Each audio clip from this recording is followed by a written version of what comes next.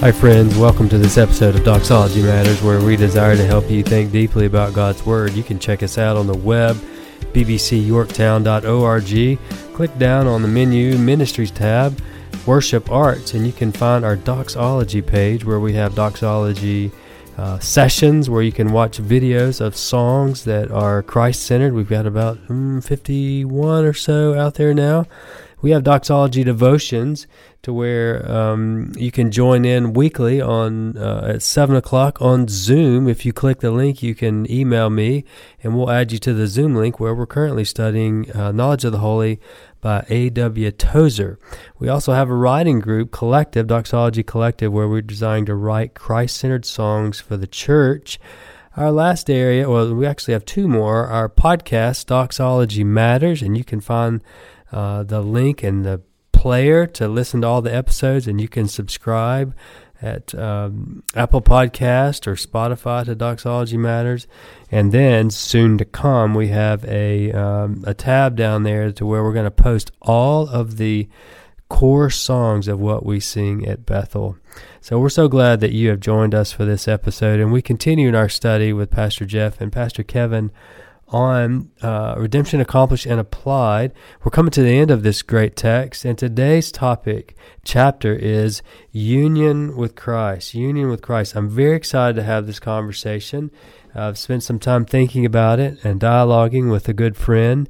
And so the first question I want to ask is, why do you think Murray placed this chapter in the order of Salutis, not at the start, but right here? After we talked about perseverance, why do you think he placed it here? Well, Murray makes the point. He says, according to the teaching of Scripture, in its broader aspects, this union with Christ underlies every step of the application of redemption. And so it's woven throughout every step in every chapter of this. Now, in reality, where else would you put it?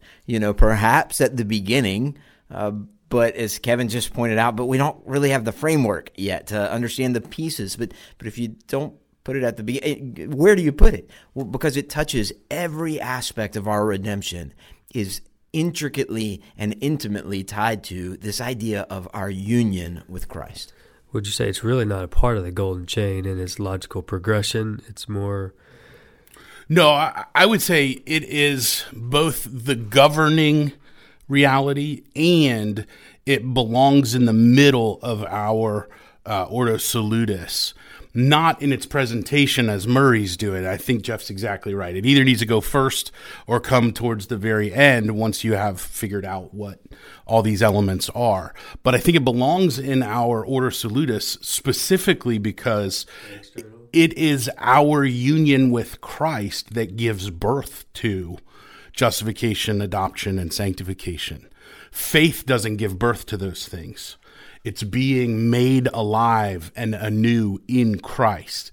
And that's part of what we're going to look at in this podcast, and that's part of what Murray's going after in this chapter. The reality is that union with Christ is a much bigger doctrine than one that can just fit within our presentation of the Ordo Salutis. Instead, we should see the whole of the Ordo Salutis as pertaining as a small piece of this larger element in our union with Christ. And Murray says as much, top of page 172 in my version. He says, "It is quite apparent that the Scripture applies the expression, quote, in Christ, close quote, to much more than the application of redemption. But it is related to the application of redemption. It is our union with Christ that gives birth, as Calvin would call them, to the twin benefits, right, of justification and adoption and sanctification. Why? Because they're born at the same time and for the same reason. Regenerated, repentant faith unites to Christ, and that union with Christ gives birth to these things. So we've studied them. Now we're going to understand what they're encompassed by. Yeah. And that's kind of how Murray's approaching it. Yeah, what a glorious journey it's been. Well, as we think about unity with Christ, how would you define, maybe there's a child listening, how would you define what is a union? A union is a coming together, and it is being in something, hidden in something. We might use the image of when Noah and the animals entered into the ark. They were saved through the flood by the nature of their being in the ark. In the same way, we are saved from the flood of God's wrath by the nature of our being in Christ. Ooh, Jeff, that's awesome. Did you think about sharing that prior, or did that just come to you? Somebody smarter than me came up with that image. That is really, really good. It's also something that is a normal part of our affairs. We just don't often talk about it that way. A marriage is a union. A contract is a union. A covenant is a union of kinds. And so we deal with union, but we don't deal with it in our American culture, 21st century, the same way the Bible does. And I appreciate Murray taking us back into how the Bible thinks about and uses this idea of being united to Christ. Kind of ironic that we in the United States of America don't talk as much about union as perhaps we ought. At least not in a biblical sense. Yeah. Those are a couple of different directions. You can go a lot of ways. Maybe it's a different podcast people host that one. How is union with Christ central in the doctrine of salvation? Murray says so. How is it? He does. Well, and I think it was helpful what Kevin said earlier. There's a degree in which it fits into the middle of the chain, right? If we think of the order salutis, the order of our salvation is the golden chain, some theologians called it. Our union with Christ is at the center of it. It's at the middle of it. It gives birth to the other aspects of it. Another way, perhaps, to describe the image is that if salvation is a golden chain, union with Christ is perhaps the metal out of which the chain is made. Good. I like that. It's woven into each and every one of them. Now, as Murray pointed out, there's more to it, and the biblical authors use that phrase, union with Christ, to describe other things as well. But it is particularly important and involved in these aspects. Well, that's really beautiful. I'll be very candid. Thinking about union with Christ, this is the first time that I have thought about union with Christ when I read this chapter. Maybe I thought about the aspects of it, but as far as crystallizing it down, that we're united with Christ and thinking about where our union is, and especially that chart you just showed me prior to the podcast taping, this is a new thought. Stretching me. Have you felt that way? I have felt that way in almost every chapter. Yeah. Right? Murray walks us through something like effectual calling. And I'm like, I've never thought of it that way. That's so helpful. Yeah. Each chapter in this book is a gift in that way. Yeah. In many ways, it's a master class in systematic theology. Systematic theology can be overvalued. Even a systematician like me would say that. But I think it's often undervalued because we think, well, I just want to know what the Bible says. And I'm like, okay, but how do you summarize what the Bible says? Like, that's the brilliance of a systematic approach, is that you're trying to capture everything that the Bible says without adding to it or neglecting and taking away from it, right? Those are the two failures. And how do we do that in a way that's understandable, in a way that makes sense? And so Murray's giving us a master class in that. And one of the ways you can see that, bottom of page 180 in my version, John Murray writes this. He says, union with Christ is the central truth of the whole doctrine of salvation. I think this is what you were alluding to, Jeff, when you said, like, kind of the metal is made out of union with Christ. I like that imagery, right? So Murray says, union with Christ is the central truth of the whole doctrine of salvation, all to which the people of God have been predestined in the eternal election of God. All that has been secured and procured for them in the once for all accomplishment of redemption, all of which they become the actual partakers in the application of redemption, and all that by God's grace they will become in the state of consummated bliss, is embraced. that's all one thought to him, is embraced within the compass of union and communion with Christ. And so basically what he's saying is that our union with Christ began before there was time and ends never. Our application of salvation comes between those two great markers, before the foundation of the world and never. For the believer, and there's a point, an alpha point of faith, where you are made alive, you are renewed in the whole self. That's the alpha point of faith. That's the beginning of your salvation and your Christian, making you a Christian. But you were united to Christ long before that, in a sense, in a facet. And that's kind of, when I think about our union with Christ, I usually think about it in three facets.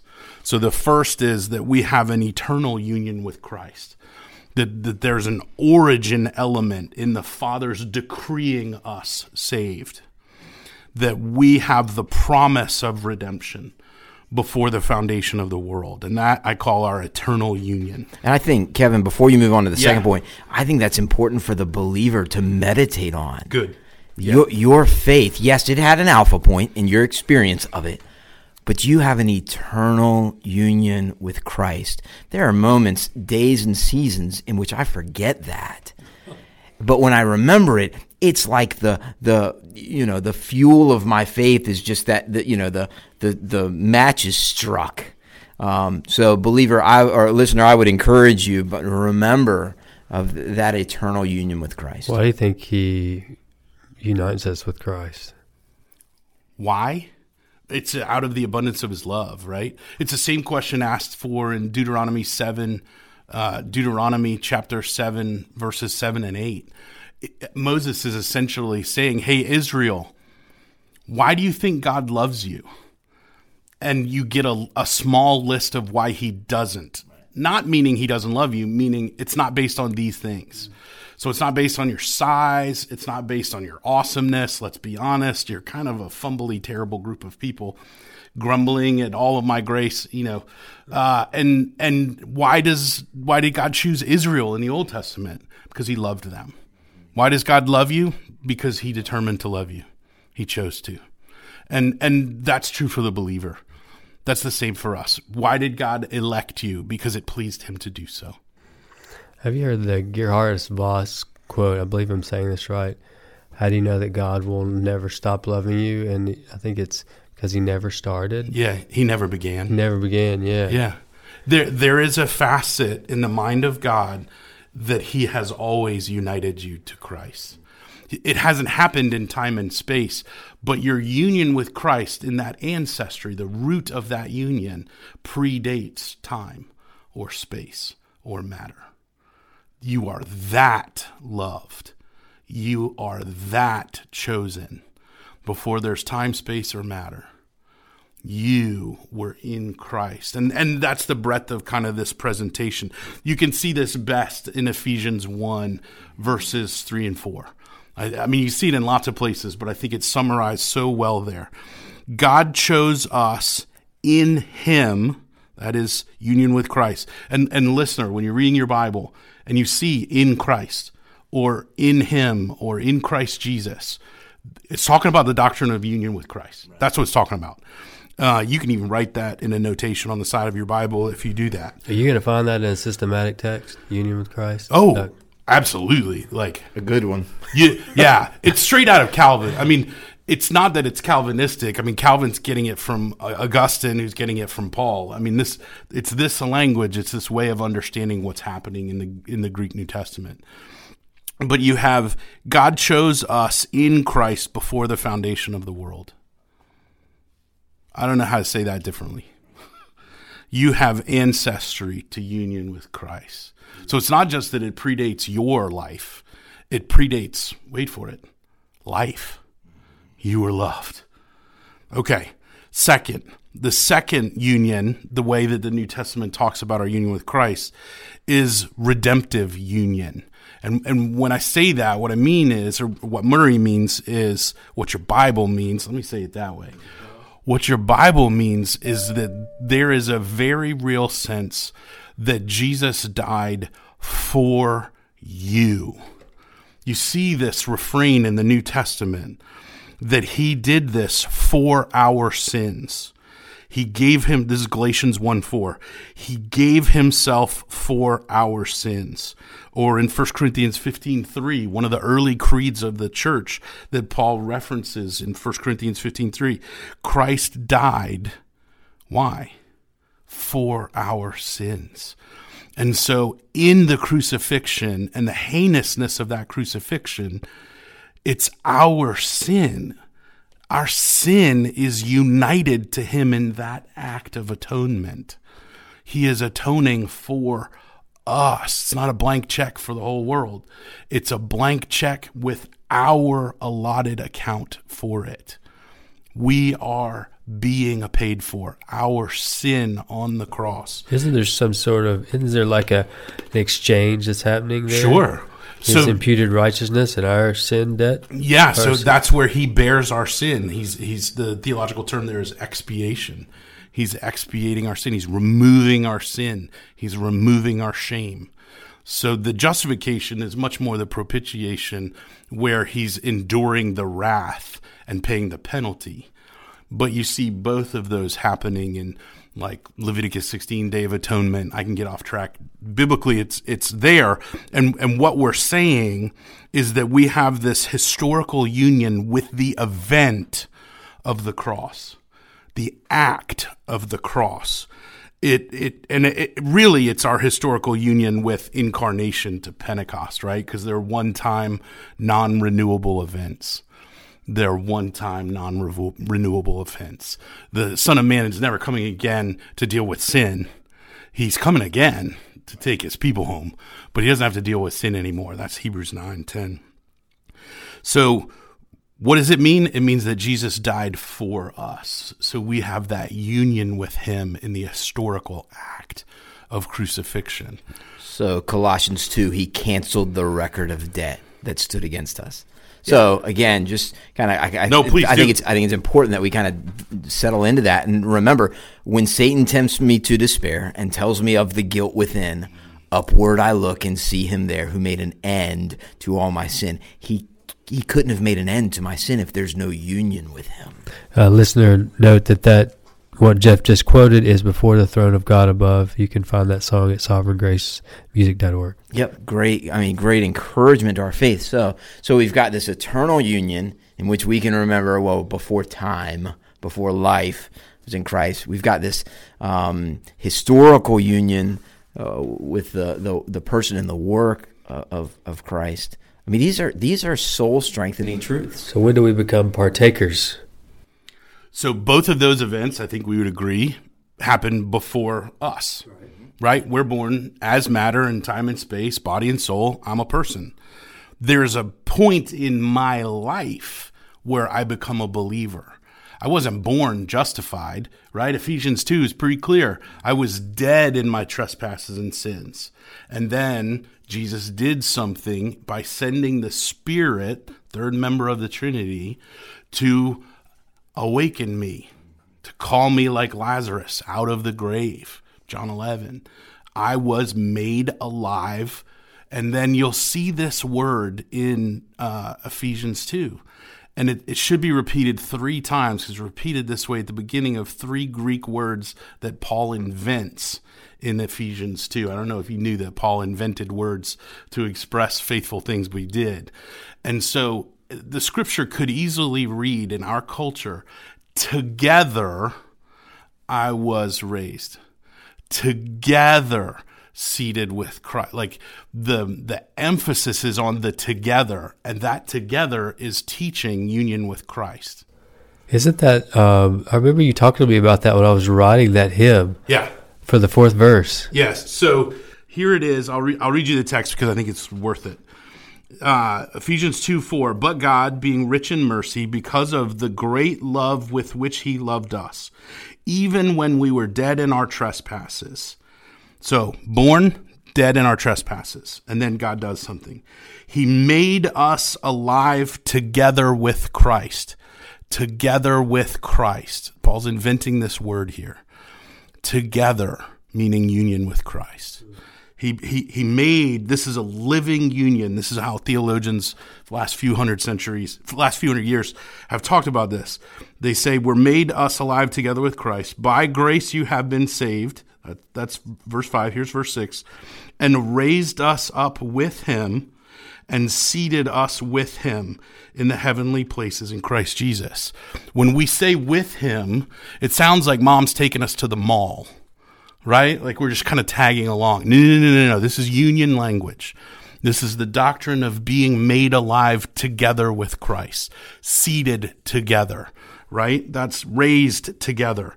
And so this is exactly what Paul's teaching about the doctrine of union with Christ.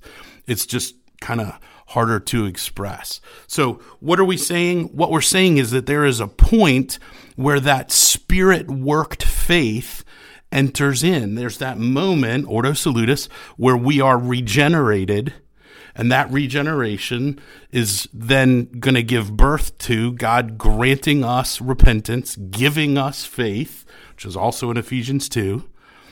We are united to Christ, and that together with Christ gives birth to justification, adoption, and sanctification. And that's kind of Murray's progression here. And so when we think about these three facets, we have eternal union, we have historical union, and then we have living union. And that living union is what will persevere until we die. And that's the next chapter, right? We're going to talk about glorification. But I'll give you a preview. In our glorification, our living faith endures forever. So our union with Christ began before there was ever and ends never. That's how united to Christ the New Testament talks about it. Wow. Mind blown. Yep. It's such a helpful to put some handles on some really big ideas. Eternal union with Christ, historical union with Christ, living union with Christ. Mm-hmm. Yeah. Any final thought you have about this chapter?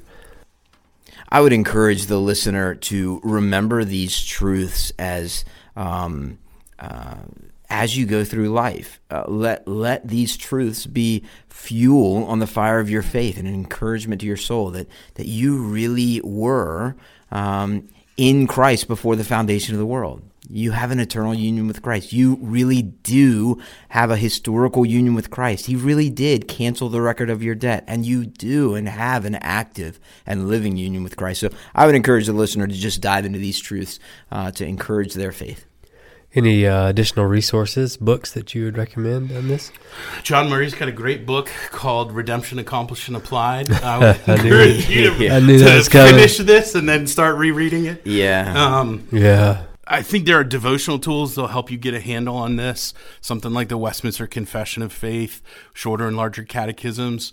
They sound like nerdy, bookwormy type things, question and answer responses and whatever. But they're just tools that summarize by a group of systematic theologians and biblical theologians what does the Bible teach on any given subject on these issues. And so you can kind of walk your way through them. I'm going to highlight one of them in the next section, I imagine. Did y'all grow up doing a catechism? Nah, not at all. I grew up in the Episcopal Church in New England. Should have said Universalist Unitarian on the door. Did you catechize or do catechism with your kids? You did. How many? The longer or the shorter or the... So it used to be, back in the day, pre-electricity, that you would do the shorter catechism for your kids and the larger catechism for grown-ups. I think because of the biblical illiteracy and unfamiliarity, the shorter catechism becomes for grown-ups. And so we needed something for kids. So there are kind of a children's catechism. My church gives them out to every family in our church with young kids. In this Christmas season, my wife buys a book on behalf of the church for all the kids in the church to get them thinking Christianly, right? It's that great Tolkien and C.S. Lewis conversation around what does a holy imagination look like? And so my wife embodies that question and tries to find them a book. But along with that comes a children's catechism. And I love it. I think it's one of the most helpful tools you can ever have to parent young kids. Can an adult do catechism? Oh, absolutely. It's just question and answer, right? Like question, what benefits do believers receive from Christ at their death? Like, I bet now that I've read that out loud, you are thinking about that and wondering, what does the Bible say are the benefits, right? Like, it's totally that way. And they're giving you summary answers. And if you have a more robust version, they're Bible references to every clause in the confession, every clause in the catechism. So they literally can't make an assumption without tying it to a place in Scripture that kind of proves their point of why they say it this way. How many questions are in the larger catechism? Thanks for that. Give me a second and I'll look. And this is where you edit it out, Keith, because I'm going to keep talking and talking and talking. Here you go. 196 in the larger. Wow. 196 questions in a larger catechism. The shorter has, to no surprise, 107. There's one more thing I want to say. The Westminster Confession was written in the 1600s, and there are modern translations of it. But sometimes you can get caught on the language. That's one of the reasons why the guys at Redeemer up in New York City, Tim Keller and his friends in ministry, released a New City Catechism. And I find it richly rewarding, especially with teens, to be able to go after this question and answer and to use it as a springboard into what does the Bible say. And so I do it with my daughters. I've done it with kids in our church. And the New City Catechism is a pretty good tool. TGC or somebody gave it away at one of their more recent conferences. I believe there's an album as well, a musical album, where the question and answers are in a music format. Oh, I'll have to check that out. Yeah. Had Calvin passed away before the... Yeah. So the reason we call them the Westminster Standards is the King of England called for the creation of that set of documents in addition to some others. So it's the roots of Calvinism as it pertained to largely Scotland and British resident scholars, theologians. I can't remember the birth and death dates of Calvin. Was he alive in the 1600s at all? I don't recall. I don't know. So for the listener that might think, well, confessions and catechisms, I'm not sure. Just a starting place, Ephesians. Start with Ephesians, and every time you read the phrase "in Him" or "in Christ," circle it or underline it or whatever is. Take a note, and you'll begin to grasp a biblical understanding of union with Christ. Yeah, excellent. Well, thank you so much for listening.